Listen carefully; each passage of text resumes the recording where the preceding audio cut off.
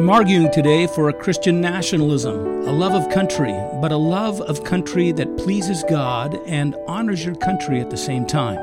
Welcome to the Bread of Life. I'm Joel Van Hoogen, the Director of Church Partnership Evangelism and the Bible teacher at the Bread of Life Fellowship in Boise, Idaho. To learn about our work to make Christ known among the nations, go to traincpe.org. Or to discover more about our radio ministry and our fellowship in Boise, Idaho, go to breadoflifeboise.org.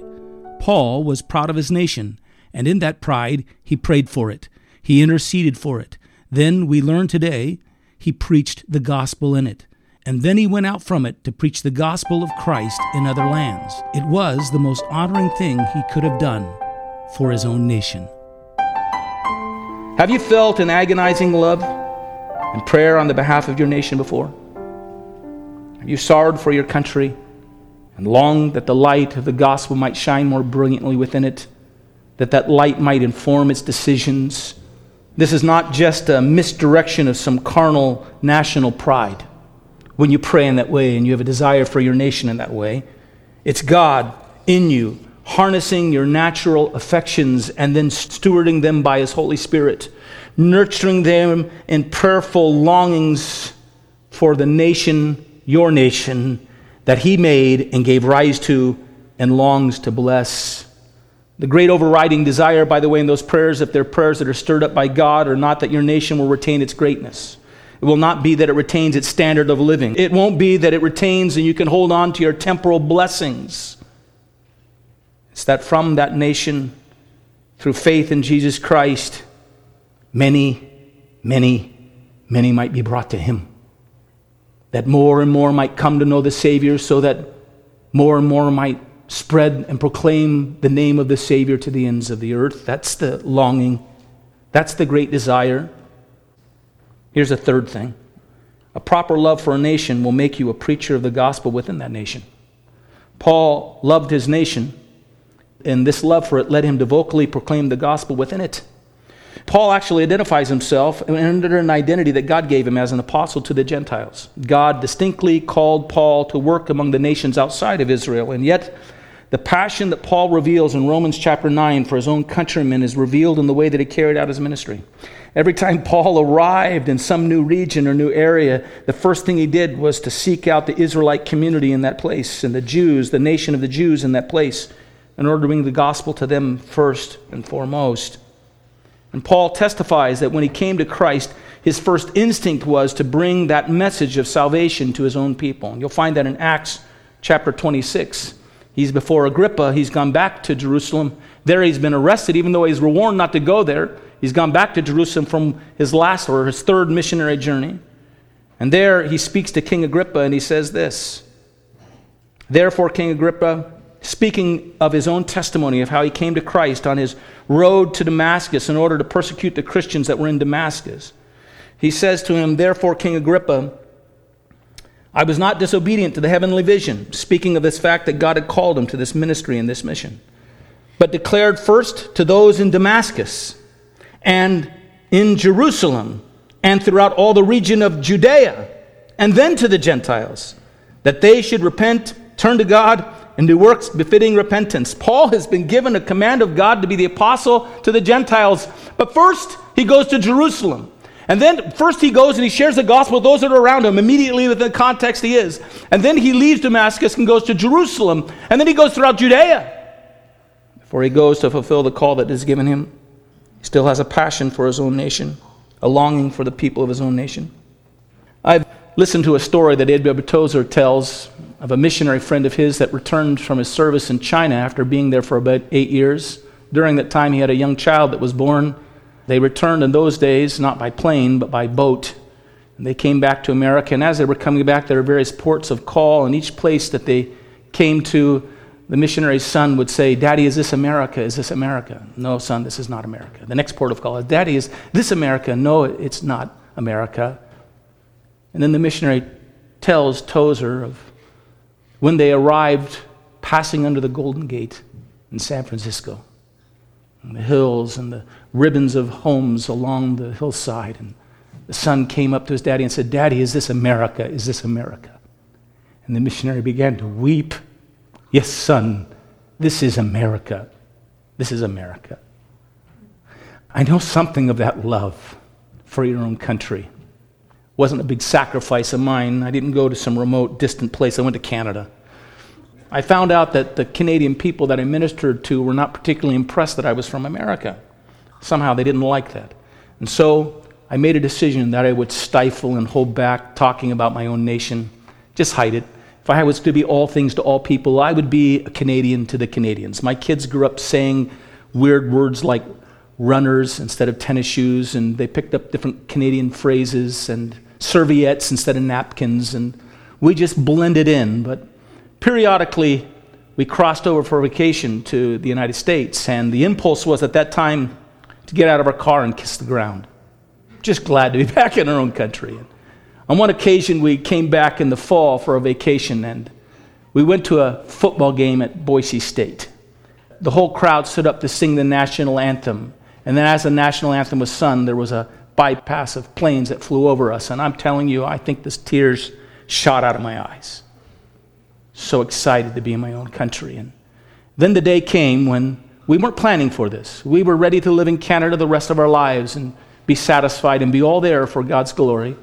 The day came when God made it clear to my wife and I that we were to move back to the United States. After 10 years in Canada, we moved back to Boise, Idaho. The very first night I was here, I had to go to the store late at night to purchase some items. And I came out of that and I looked around, and the impulse that waved over me was, oh God, let me reach many, many, many in this city. Let me see many come to you for your sake and for your name's sake and your glory. That is a proper love for your nation. If you love it, you will proclaim the gospel within it. But here's the fourth thing. A true love, and last, a true love for our nation will make us proclaimers of the gospel beyond it. A Christian nationalism embraces God's purpose for the nation. Paul calls himself an apostle to the Gentiles. God called him to this work at Paul's conversion.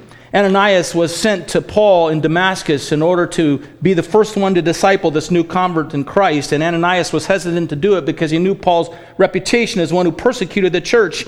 And God spoke to Ananias and said to him in Acts chapter 9, verse 15, "Go, for he is a chosen vessel of mine to bear my name before Gentiles, kings, and the children of Israel." Paul certainly was taught by Ananias this word that came from God to him, a word for Paul himself. And so throughout the Gentile world, Paul went from Israel to take the gospel. He is our great example of the missionary enterprise, Paul is. He is the one that we learn the most from to understand how we ought to carry out that work and the specific ideas and rules and strategies that should govern us in reaching the world for Jesus Christ.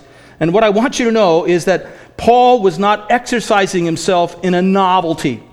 A Jew taking the gospel of God's salvation and blessing the nations through the witness of the gospel to the ends of the earth was not an innovation. It was the initial mission that God had set upon Abraham. It was the very mission that God had given Israel to be blessed in order to be a blessing. Israel had been chosen and called of God out from among all the nations in order that they might make God known and his will known and his purpose known and his salvation known to all the other nations. Israel's greatness was to the extent that it set forth the name of God and his ways around the surrounding nations. And to the extent that it failed to do so, it fell from God's given and gracious task, and it fell from the blessing that God intended for it. Paul was acting out the mission that God had given to Israel.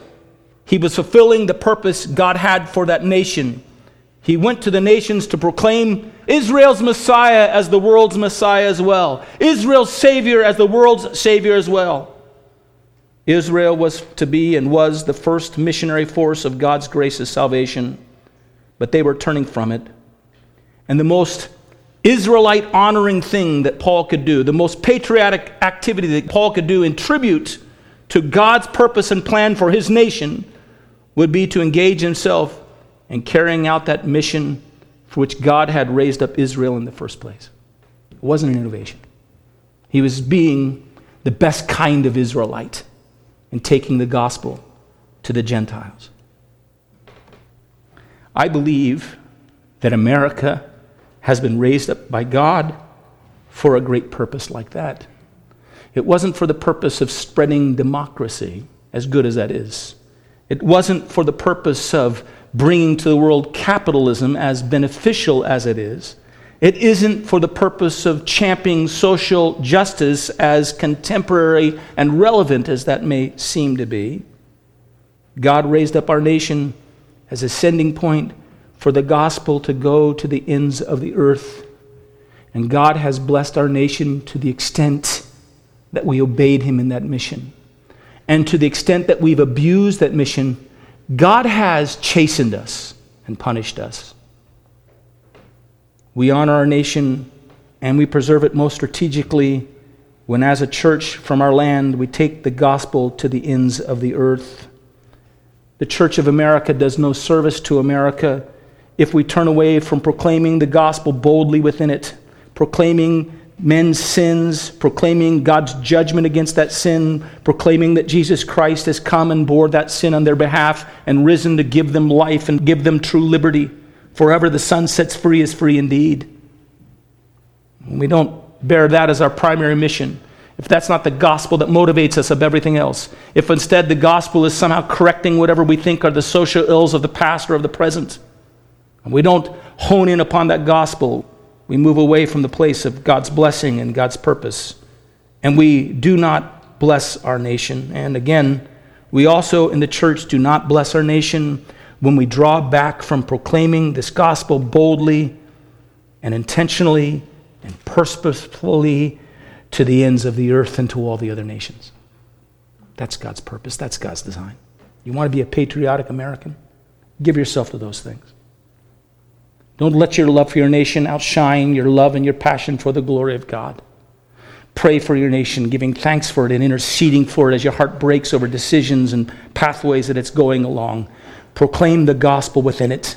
Proclaim the gospel within it. But then, O church, let us be a force to take the gospel to the ends of the earth and honor the purpose that God gave in raising us up in the first place. You want to bless your nation? Do the work of God that God purposed for it when he raised it up. Be a light of salvation to the nations, a light of salvation found in Jesus Christ. And then we'll be able to sing most appropriately, God bless America, land that I love. Let's bow our heads. Again, God, we thank you for our country. You see the tears. There is a tenderness within us, a love for these things.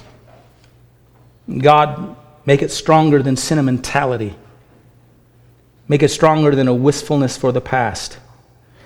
Make it as strong as the passion of the Holy Spirit for the lost. Make it as strong as your design to draw unto yourself worship from every nation and every place. Make it as strong as an unyielding, burning desire of your Spirit that you might be worshiped and glorified in every place. Oh God, that you might be magnified. Let that be the burning impulse. Thanks for listening to The Bread of Life, a ministry of Church Partnership Evangelism and the Bread of Life Fellowship in Boise, Idaho. I want to extend to you a welcome to join our worship every Sunday at 11 a.m. in the Old White Church at 1023 East State Street in the Warm Springs area of Boise. To learn more, go to breadoflifeboise.org and follow the links. Until the next time, may God bless you